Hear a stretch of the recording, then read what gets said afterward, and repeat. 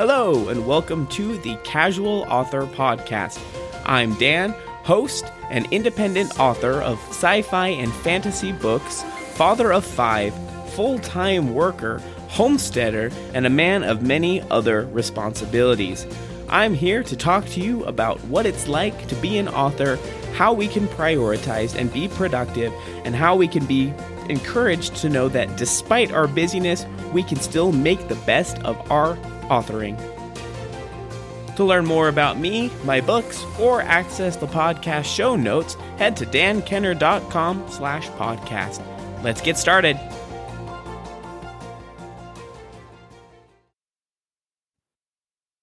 Hey there, it's Dan Kenner with another episode of The Casual Author. Today is Tuesday, March 21st, 2023, as I record this, and this is episode number 69 of the podcast. Today we're talking to Brittney Traudt about receiving inspiration or getting inspiration through travel. I think it's a really interesting conversation, particularly for those of you who love to travel. I do enjoy travel. I just don't get to travel as much as I would like to. With the current life circumstances and the milking goats and the children, travels doesn't really happen. But it's a really insightful conversation. I think you'll really enjoy that. So those of you that are listening on the podcast, using a podcast streaming system, recently that I have made a switch to YouTube. I've tried to make all of these podcast episodes available through YouTube, but the one thing that has been missing in YouTube is the video. So, and I guess the update portion video. Before now, I was doing the podcast episode. I was just recording the audio for the updates, my author updates, my homestead updates. And so I was not putting those on YouTube. And I want to make sure that everybody has access to all the information that I have for the podcast episodes. So because I put video online on YouTube, I wanted to make that available. So I'm actually recording this in front of a camera, which is a whole interesting experience. I'm used to being on camera, but normally I'm in a conversation with someone. So I'll just pretend like I'm having a conversation with you right now.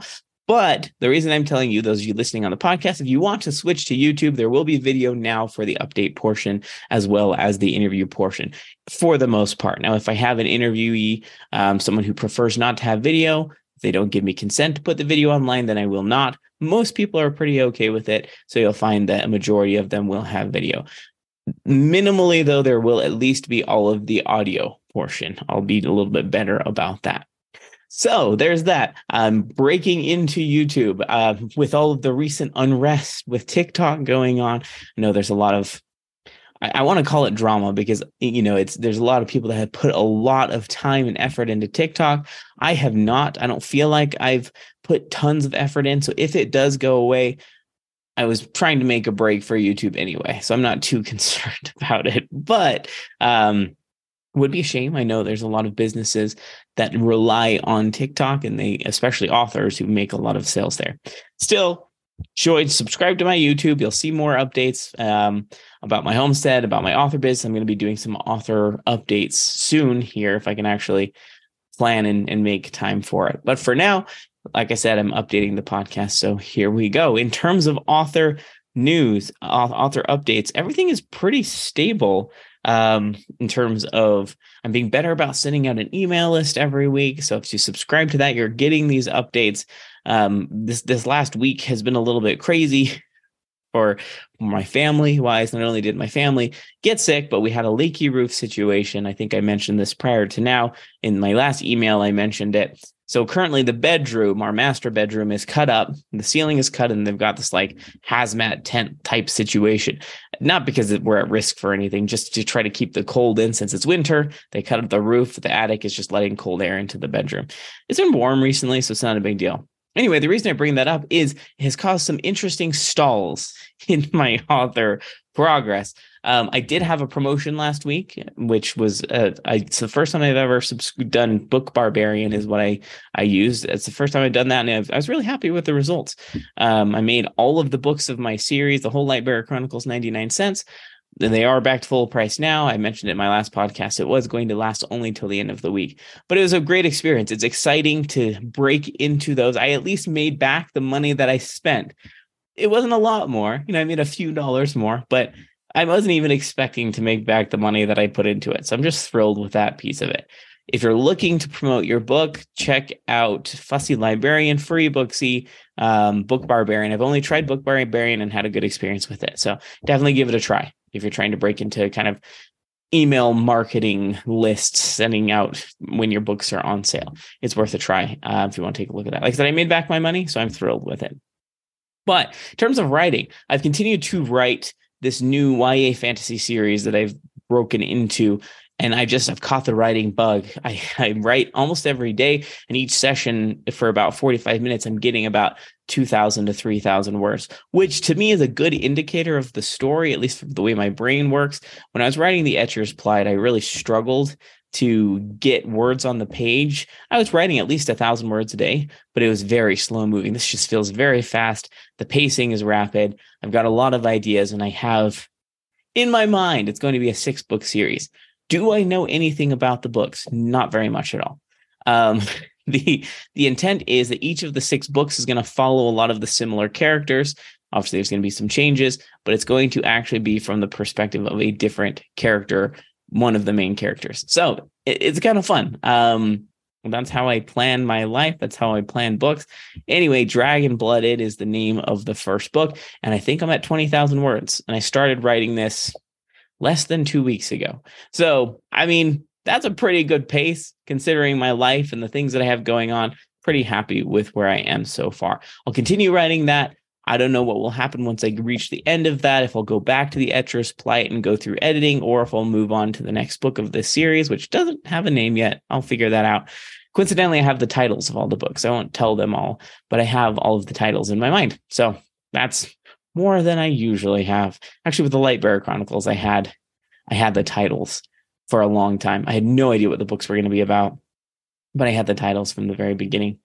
So I believe that's, in terms of author updates, not a lot more going on there. We're just having a grand old time figuring out marketing. And by we, my wife and I, she helps me kind of ideate. She's a little bit more into the marketing. She knows a little bit more about interesting videos and retention and whatnot, because she watches YouTube a little bit more than me. But we're still figuring it out, and we're having a good time. So in terms of homestead updates, everything is melting. So there's a great melt going on here in southeast Idaho, which it's been a long time coming. It has been so cold and so icy for a very long time. When I look at it started snowing, it's at about 3 inches again today.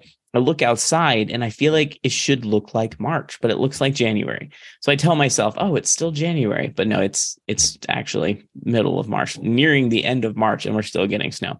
But that great melt has been crazy. It's part of the reason why our roof leaked, just like a flaw in roof design, not our roof, just roof design in general.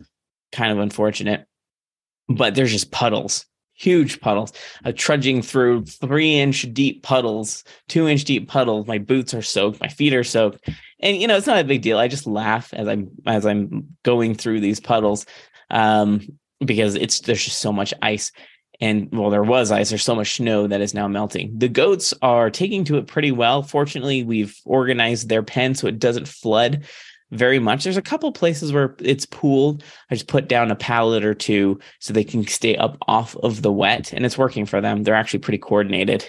They can walk over the pallets pretty effectively. And the chickens, of course, are above, or they're kind of on the uphill, so they're not getting any flooding issues either.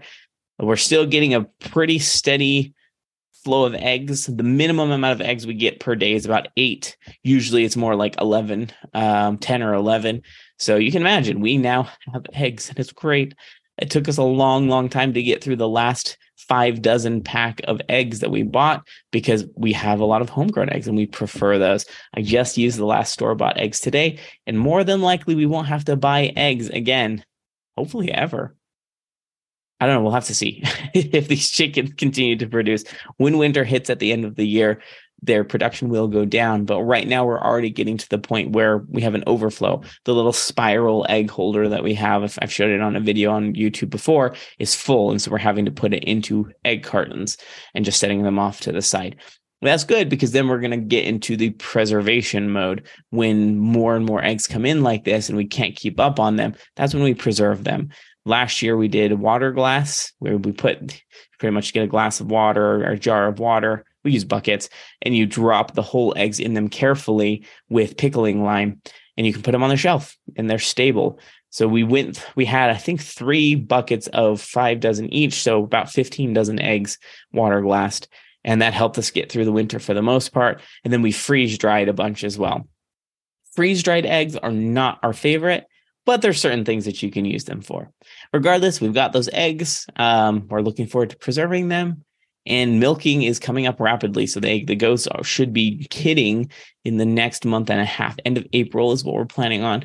And they're all starting to grow. You can see their bellies getting big. I'll have to make a homestead update. I recently did the homestead update on the YouTube channel about trimming their hooves. It was a really interesting experience to try to do with a camera by myself. My wife and kids weren't home, so I was trying to do all of the filming by myself. If you want to see me trim the goat hooves and what it looks like, what it should look like, what happens when they get overgrown, it's kind of a fun update. You might enjoy that. I believe that is all of the updates for Homestead and Author, so we can go ahead and shift over to the interview portion of the podcast.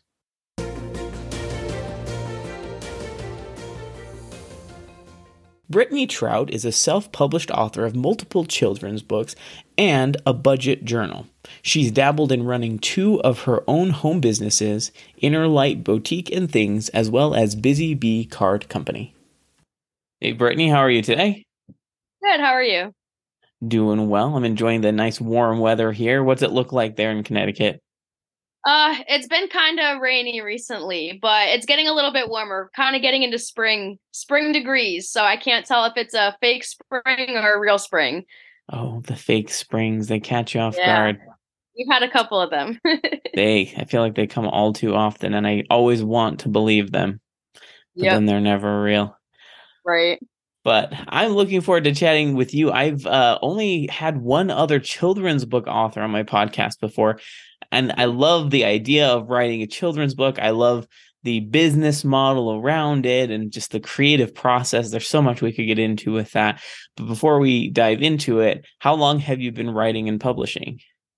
So writing children's books since 2020, Okay. but writing pretty much my whole life. As a kid, I wrote a lot of poetry to kind of express feelings and stuff like that. Now when I look back on it, it seems a little bit cringy. Mm. But kind of just writing in general. I've always written poetry. I've always written letters. Me and my friends used to write letters and notebooks back and forth and different things like that. So writing my whole life, but officially I started my blog when I was in college in 2015. So I was blogging and still am for a while. That was kind of when I started to take a little bit more seriously and actually plan to share it out with the world. Because before that, it was kind of just, me, my friends, my family, whatnot. And then children's books in 2020. So I think that's really amazing. I love to hear people writing their whole lives. I haven't been writing my whole life. I think I've wanted to write my whole life, but my brain prevented me from my doubts. I just can't do that. But it's cool to hear that you have that experience, that love of writing. So why children's books? Is that what you've always wanted to write? Children's stories with the art and whatnot? Yeah, so it actually started out. So if you don't know about the children's books, I have 4 different ones, but 3 of them are part of a series. Okay. And the point of this series is an educational traveling series. So it actually started because when I turned 20, I am almost 27, but when I turned 20, I made a goal to myself that I wanted to try to go somewhere new every year.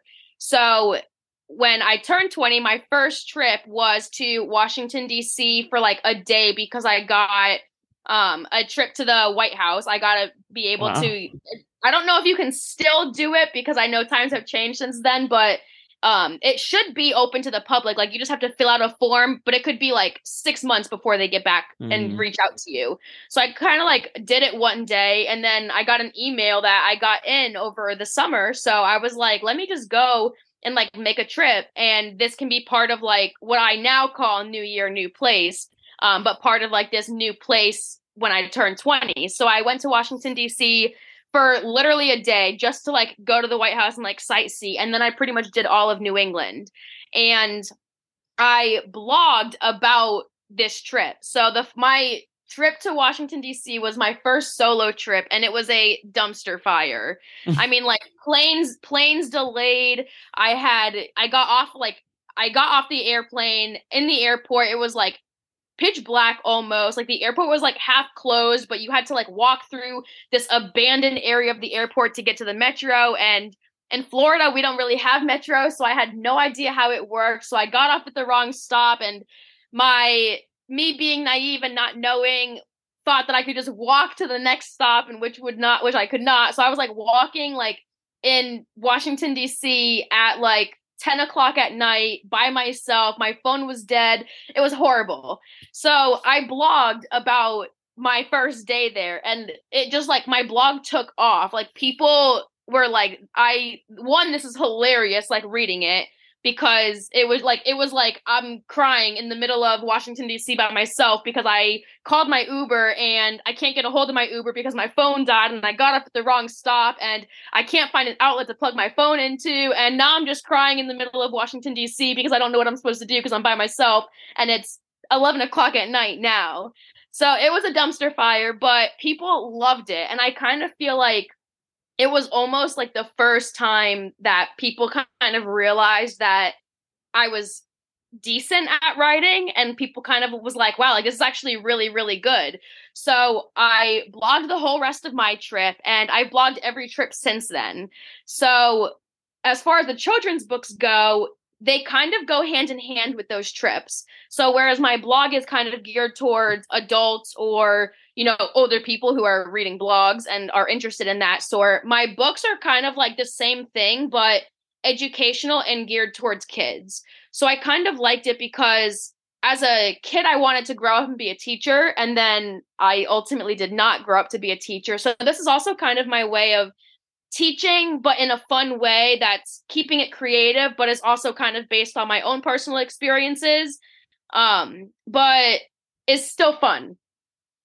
I mean, it sounds really. I thought for about a hot second that I want to do a blog, but I'm not very clever, and for some reason, managing a blog was like way over my head. I'm always impressed with people because a blog is a really amazing business opportunity, and there a lot of people can be successful with their blogs, whether or not they have actual products to sell.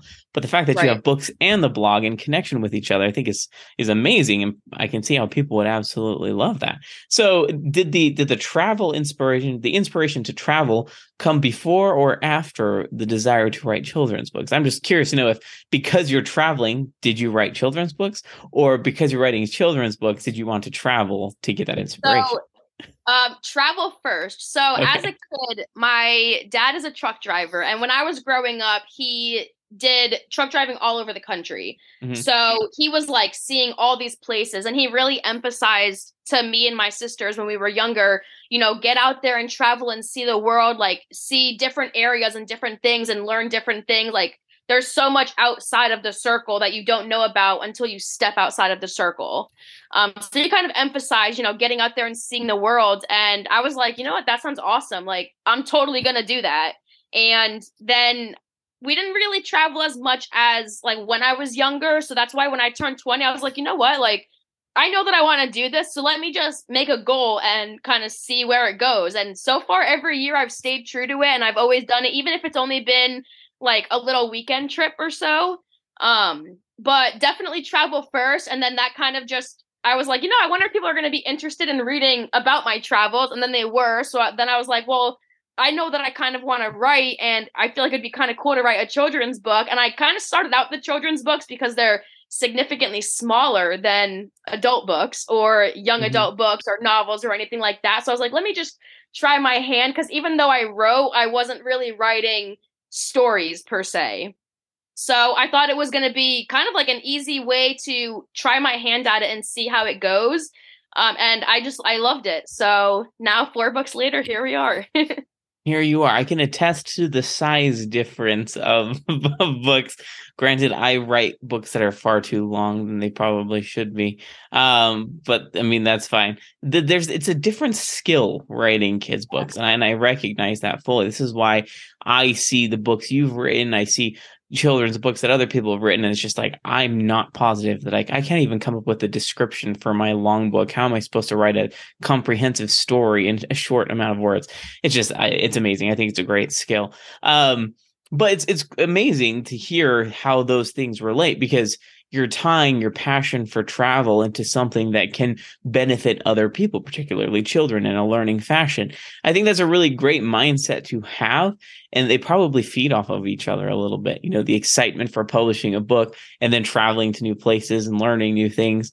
There's kind of like, I'm sure, like a symbiotic relationship, so to speak. Right. So for you, when you're traveling, how do you get that inspiration for what the story should be? Does it just kind of come to you? Do you take notes while you're traveling? I mean, how do you take all of your experiences on this amazing trip for days or weeks, however long they normally are, and then compress it into a story?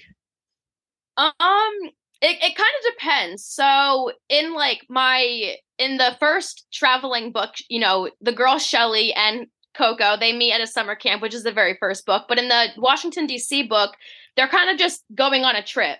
And it's kind of nice because there's so many things to do in Washington, D.C. So it almost was like I had so much information that I did have to nitpick it, and kind of having to pick and choose. I kind of just chose what I personally liked. So the monuments that I liked the most, or because they're kind of educational as well, things that I would be able to find, information or history on that would maybe expand more than what I already knew just from going there. So little, different details that maybe I didn't really know ahead of time.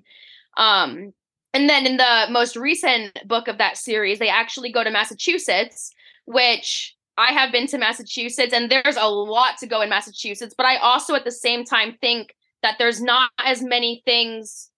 People don't know as much about Massachusetts as there is to know. So I kind of, in that one, kind of picked on things that you don't really hear about. So like the book touches upon like the Boston Massacre and then the Tea Party, but in a way that keeps it kid friendly and fun, but doesn't focus as much on, like, Plymouth Rock is mentioned, but they're not going into detail about Plymouth Rock kind of thing, where I feel like a lot of people people think of Massachusetts and they think Plymouth Rock or different things like that. So it is kind of hard, but for that one, she was like studying for a test, and the studying wasn't going so well because she couldn't remember the answers to the test. And it kind of goes along the theory of like seeing is believing. So if you see it, you'll believe it, you'll remember it. Kind of like when you say it out loud and you write it down, you're more likely to remember it. So kind of like the same idea. So in that one, she's studying for a test, and then that's how she's going to learn that one. But storylines kind of iffy. It kind of depends on how I was feeling when I went on that trip, or why I went, or it just comes to me one day of like, why would they go to this place? What would be the reason? Is it just maybe they just travel and maybe there is no specific reason? Maybe they're just going to a new place, similar to me, how I just go, and I don't really have a reason necessarily for going other than I want to go. So it kind of goes back and forth a little bit. I mean, what works, right? And it sounds, like ideas come to you as you travel and as you have that inspiration. I think it's amazing that you can rely on that, right? I don't get to travel often, and that's just by nature of, I love to travel, I do. But when you've got milking goats, someone's got to milk the goats, right? I can't really leave them. And that's fine. We come to terms with that. That's great. But I know there's other authors who write all types of books, horror books, fantasy books, fiction, yada yada, that draw that inspiration from traveling, but they know that that's how they can get inspiration, and they rely on it. And so for them, they've described it, like they go on the trip and they just can trust that they're going to get that inspiration. They may not know, maybe they're pantsers or maybe they're plotters. Even if they don't know what they want to write now, by the time they've had their experiences and they're done, they're like, I know exactly what I want to write. Like, it's come to me from these funny experiences or this thing that I saw, or this history that I've learned. But I think it's an amazing way to get that inspiration and fun. I mean, you get to learn, you get to experience these new places. Where's your favorite place so far that you've traveled? Probably New Orleans. Okay. It was the first trip. I say the first not solo trip, but by not solo, I mean I didn't meet anybody when I was there. because my other trips, I was traveling by myself, but I knew people in those areas that like I hung out with and we went out and did stuff together. But this was like a trip that like me and my friends planned together. So it was like the first Mm. official, not solo trip. And it was a blast. That's definitely like the most fun trip that I've had so far. We just had a great time. And it's New Orleans. I had never been there before, and the expectation and the hype, it all came to life when I was there, and it was definitely the most fun that I've had so far. So I'd have to say that one.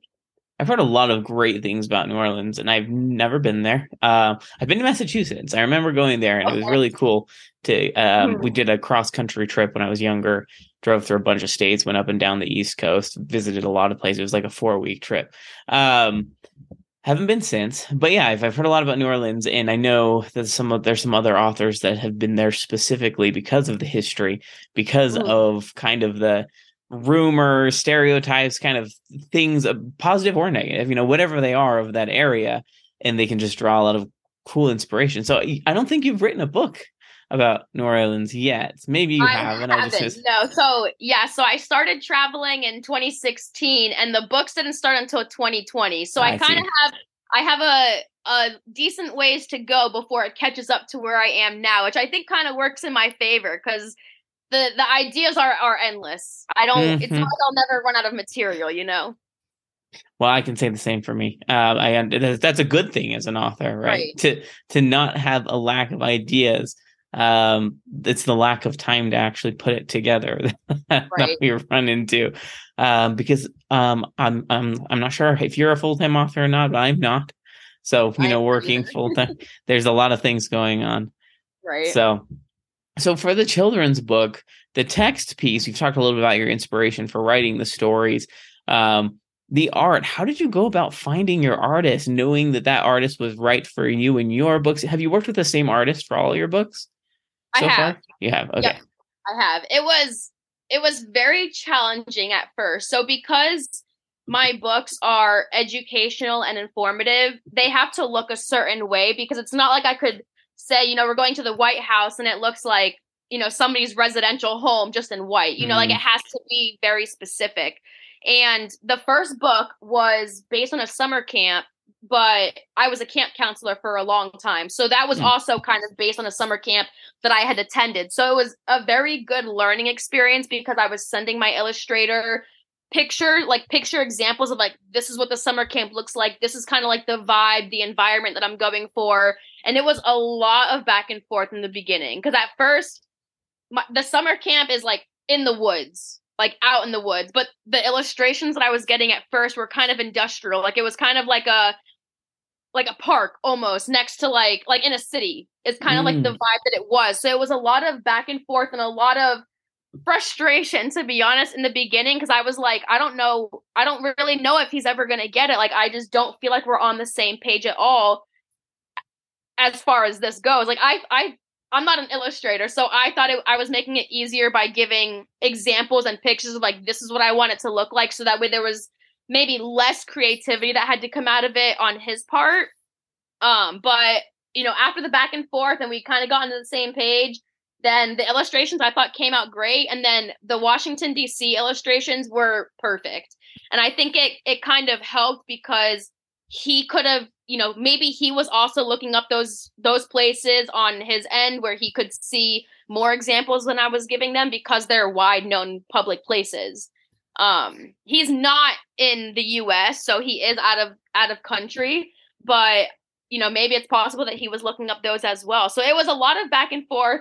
And now that we've, gotten a few books deep, now we kind of seem like we're on the same page. And now we have an understanding of like I have an understanding of his style and he has an understanding of what I'm looking for. And I think it's made it easier because I've now been able to provide more pictures and images of public areas and places that he could, look more into if he needed, more details that I wasn't able to provide.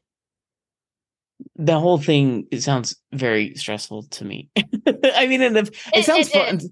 It sounds fun though. I mean, I think it's probably really cool to see your story come to life in art. It is. I mean, it's got to be a similar experience to a cover. I mean, you do a cover for yours. I write Right. novels, so I don't have art inside. I just have the covers. but still, it's really cool and satisfying to see your story come to life in picture form. And I can only imagine per page of the story how cool that Right. is.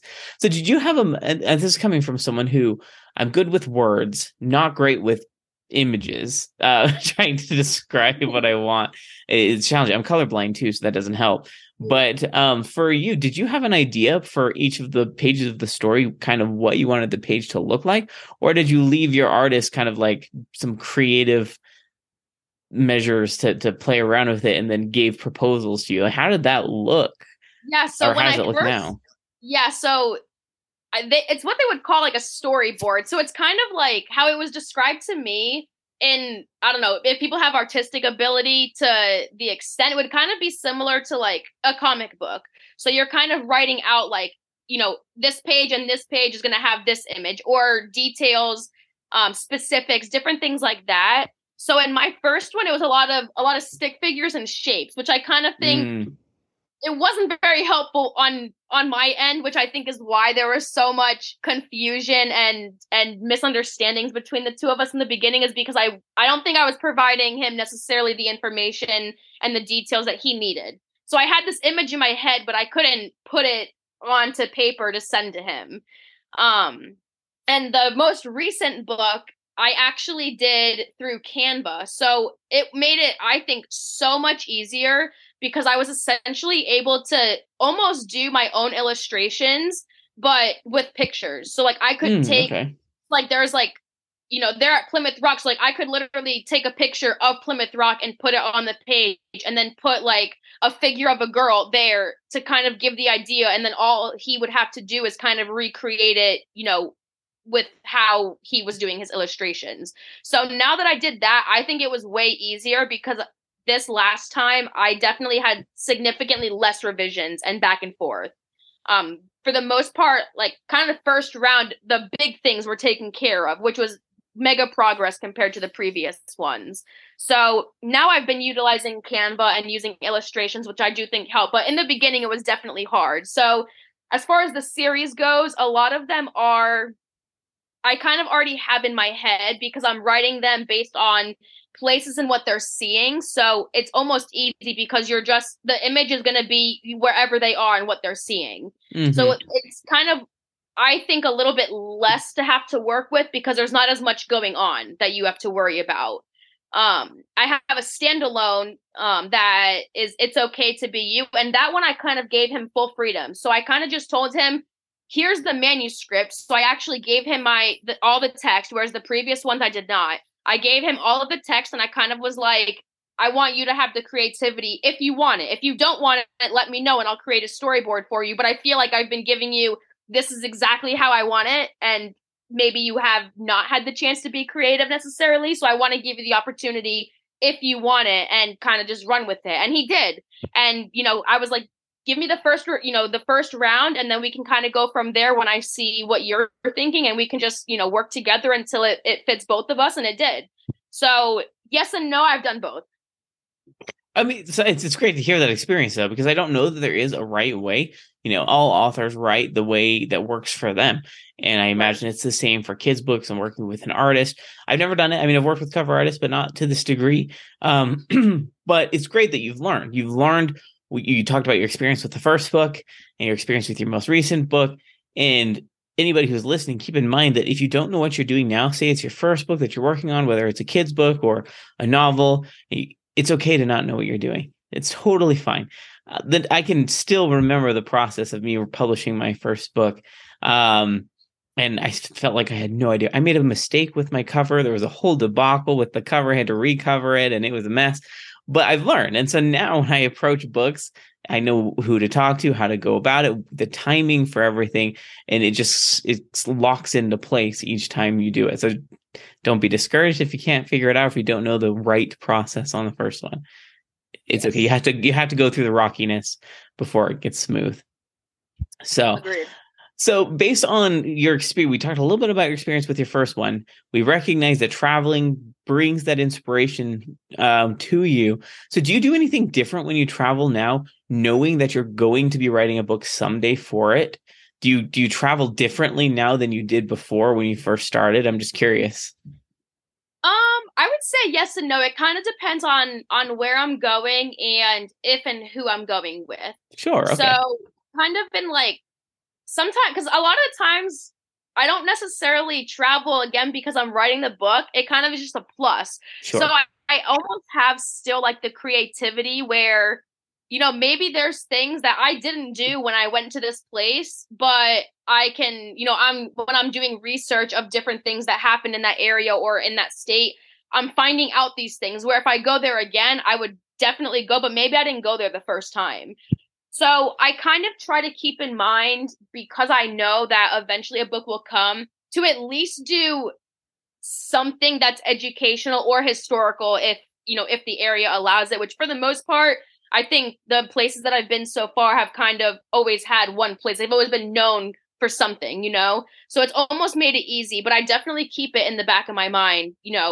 I need something that I've experienced myself, because it's one less thing that I have to try to create from my own mind. If I go and I experience it and then I know what it feels like to be there, to do that, and then it makes it a lot easier to portray to kids because I have that experience myself.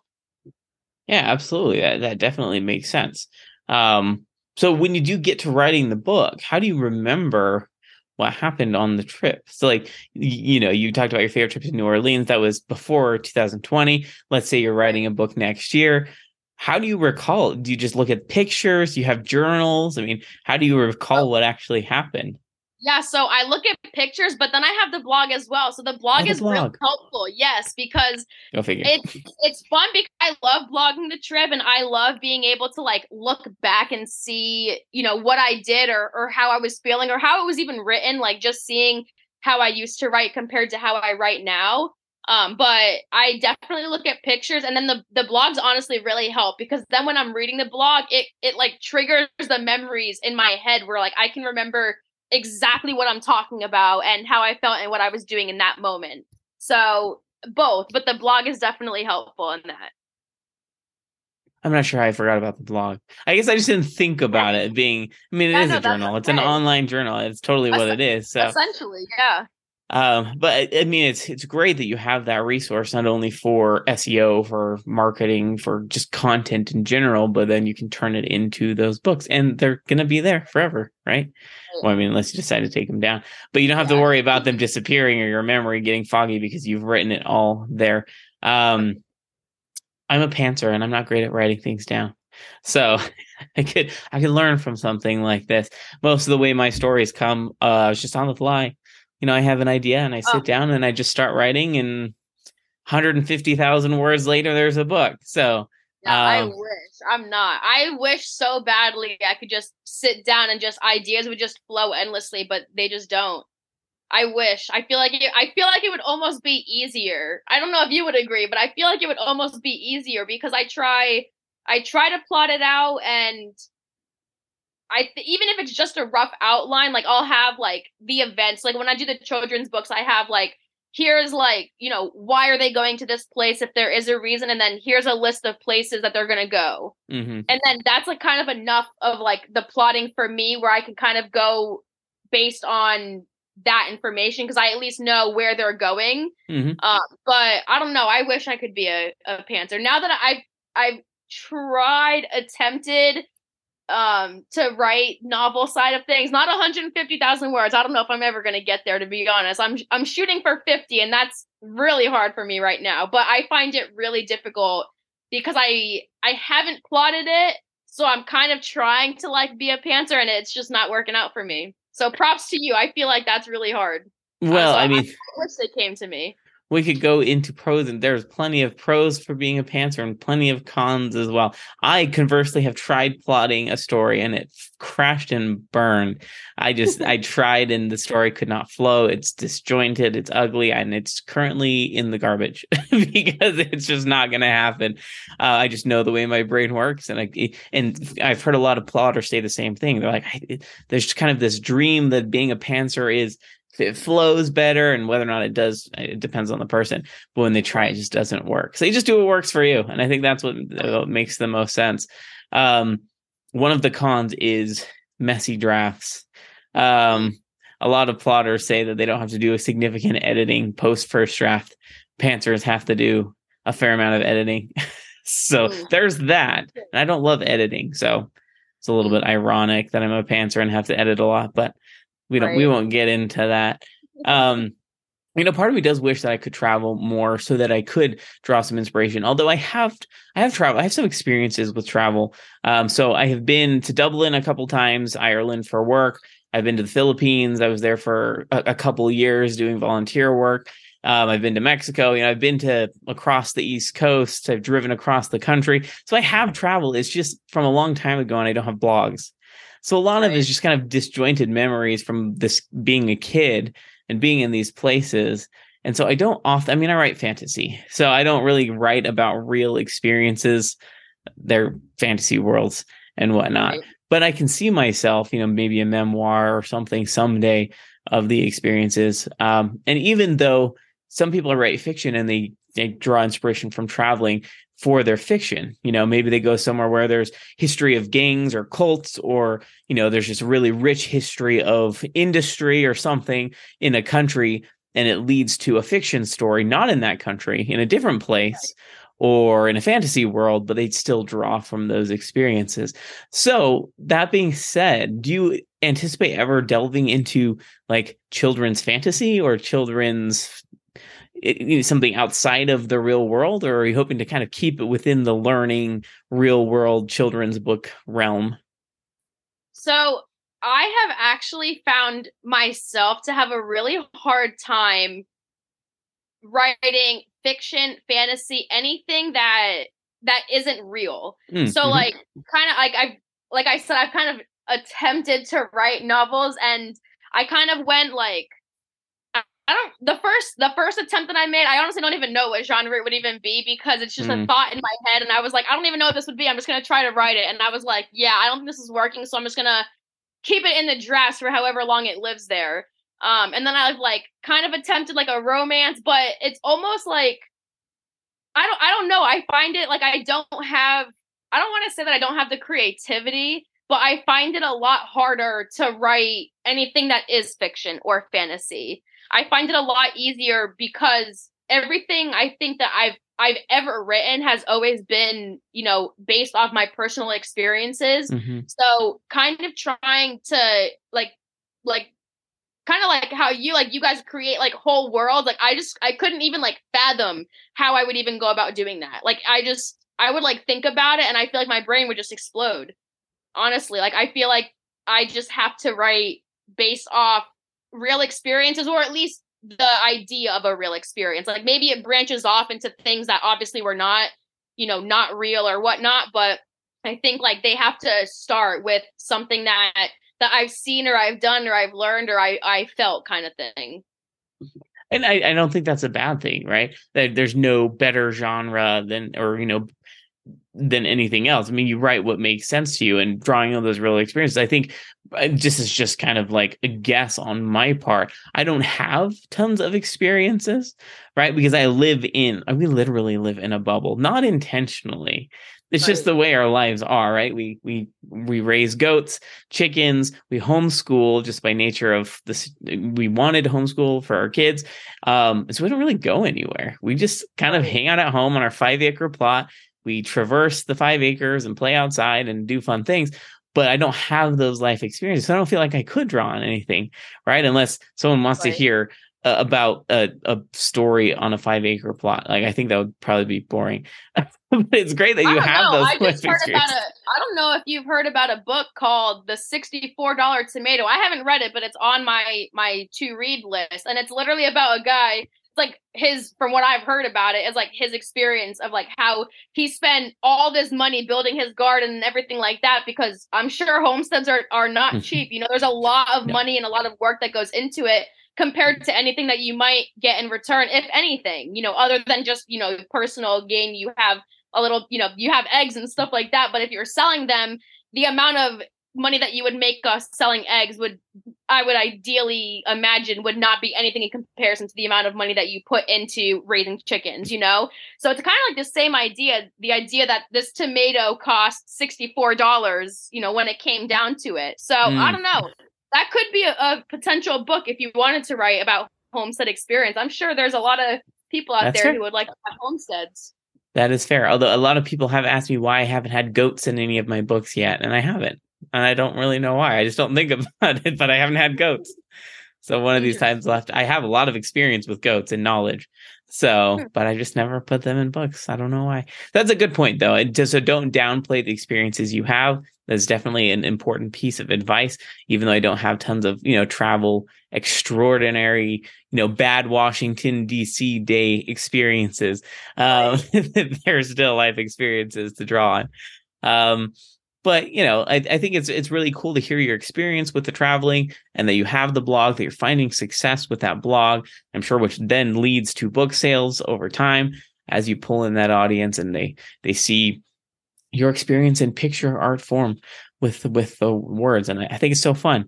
We love to read our kids' books there. They're so into reading. So it's a really big market out there. There's a lot of people with kids. Do you find that it's hard to reach the audience that you're looking for, or is it relatively easy because you're kind of finding those parents or aunts and uncles of kids who like to buy books for kids? I think it's definitely harder because you're not reaching the people who are going to necessarily be reading your book. You're reaching out to the people who are going to be buying the book for other people to read.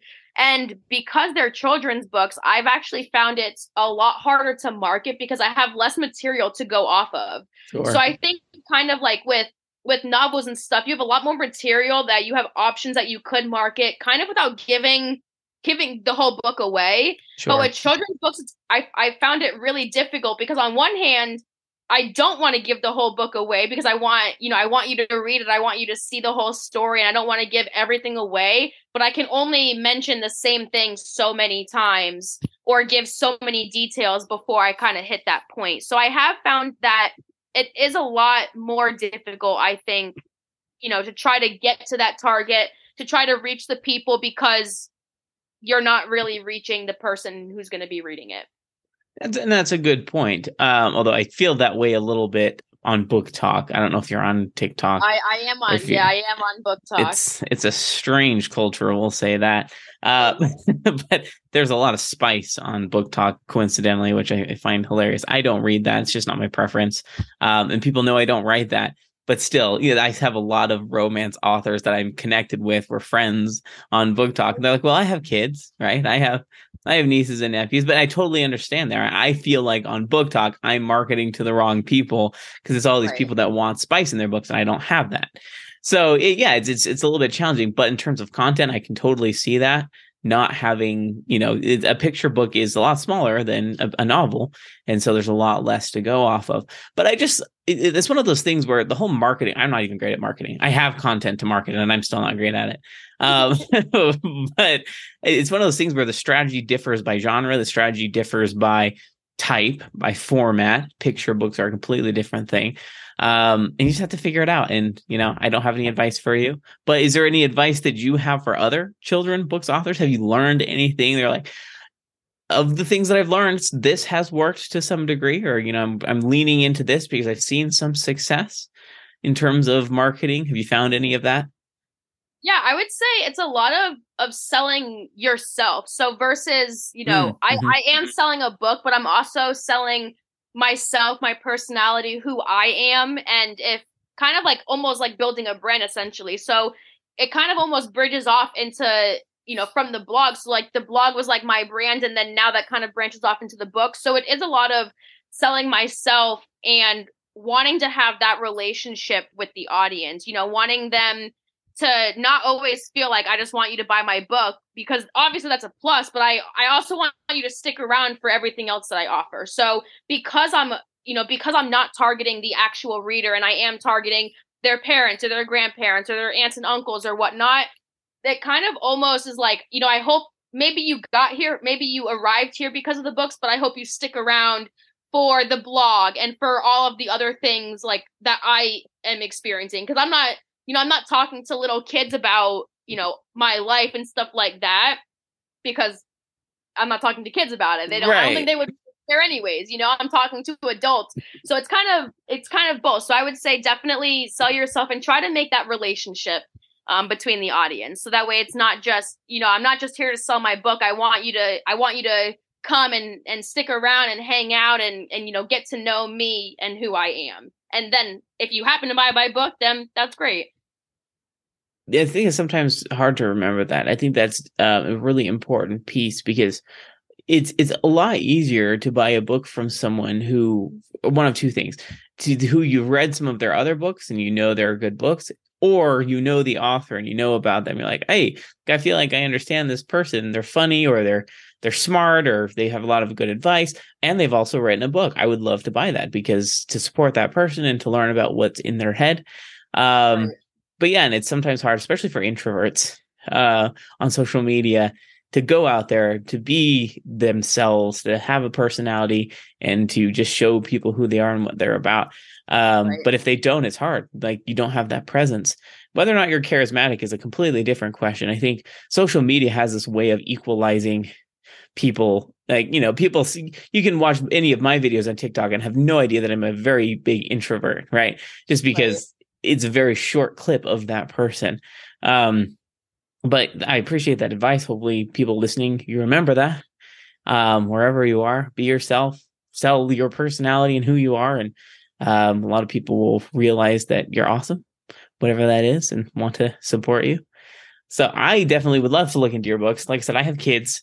I have 6 kids myself, and they all love to read. So we're always looking for more books to get. Are your books, have you gotten them in libraries? Have you worked to get them more available to people as many places as you can? Yeah, so I've tried to do more recently like school events and stuff like that. I haven't, Nice. because of COVID, it's been kind of difficult. A lot of places are kind of still not doing in-person visits and stuff like that, or they just don't have, maybe they already have their schedule planned out and I just haven't made the cut yet. So I've been reaching out to more, and I've had a few people who reach out and are sending my information around, and they're kind of like, if it doesn't happen this school year, it'll happen next school year. But that's kind of where I've tried to do, most of them, because that would be me able to kind of almost reach the target audience and interact with that a lot more. But right now they're kind of just general, you can get them on Amazon. I try to get them into local bookstores, but a lot of local bookstores here are also very picky and don't really accept children's books, surprisingly. I don't know, maybe not surprisingly, but a lot of places that I have talked to are more likely to get novels or middle grade books, but not so much picture books. So it is still kind of hard to get them in there, but I drop them into a little free library every once in a while, and then Amazon or through me and anything like that. I mean, then that's just, you learn things, you figure it out. I also haven't chased getting my books into bookstores. I don't even think mine are in any local bookstores yet. I have them in libraries, though. I know that there's been a number of libraries around the country that have purchased them. So, but that's often by request. If your fans or, people who want your books request it from their library. I wish I could just call libraries around the country and they'd put them in, but that's not how life works. So, but it's great. Getting out there, sending out feelers, getting your books into different places. It's a fun journey. And I feel like we're all at different places within that journey, but it's cool to hear. Hopefully you can do some more events. I've heard a lot of success for children book authors, in going to schools. I would like to go to schools myself. I write YA books, some YA books, some adult books, but it'd be fun to go into like high schools or middle schools and talk about it. But, well, great. We're running short on time. We wish we could probably talk forever about this. There's so much to talk about with traveling and inspiration. Before we end here, where can people find more information about you and your books if they want to follow you? Yes. So if you wanted to go to my website is Traut's 2 Cents. So my last name, TRAUDTS, and then 2 TWOCENTS.com. Specifically for books, you could do /books. But the blog will have anything. So if you're listening and you want to hear all about the traveling blogs, those are on there. If you want to do the books, those are on there as well. Social media, I am on Facebook and TikTok at writer Brittney Traudt. And then I am on Instagram at BrittneyLee_96. Awesome. We'll make sure to put all those links in the show notes so people can find it. But thanks so much for your time. This has been great. Yes, thank you so much.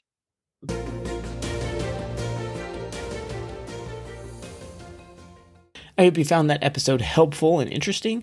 Of course, let me know if you have any questions or comments. You can message me. Find me on all the social media apps. I'm happy to make this a conversation. I love to hear from people who are listening, where you're listening from, and to hear kind of what projects you're working on. So definitely feel free to reach out. As usual, if you'd like to join me on the podcast, definitely head to dankenner.com/podcast. Fill out the form there and let me know what you're about, what you're interested in, and I'd love to have you on the podcast. Until then, see you next time.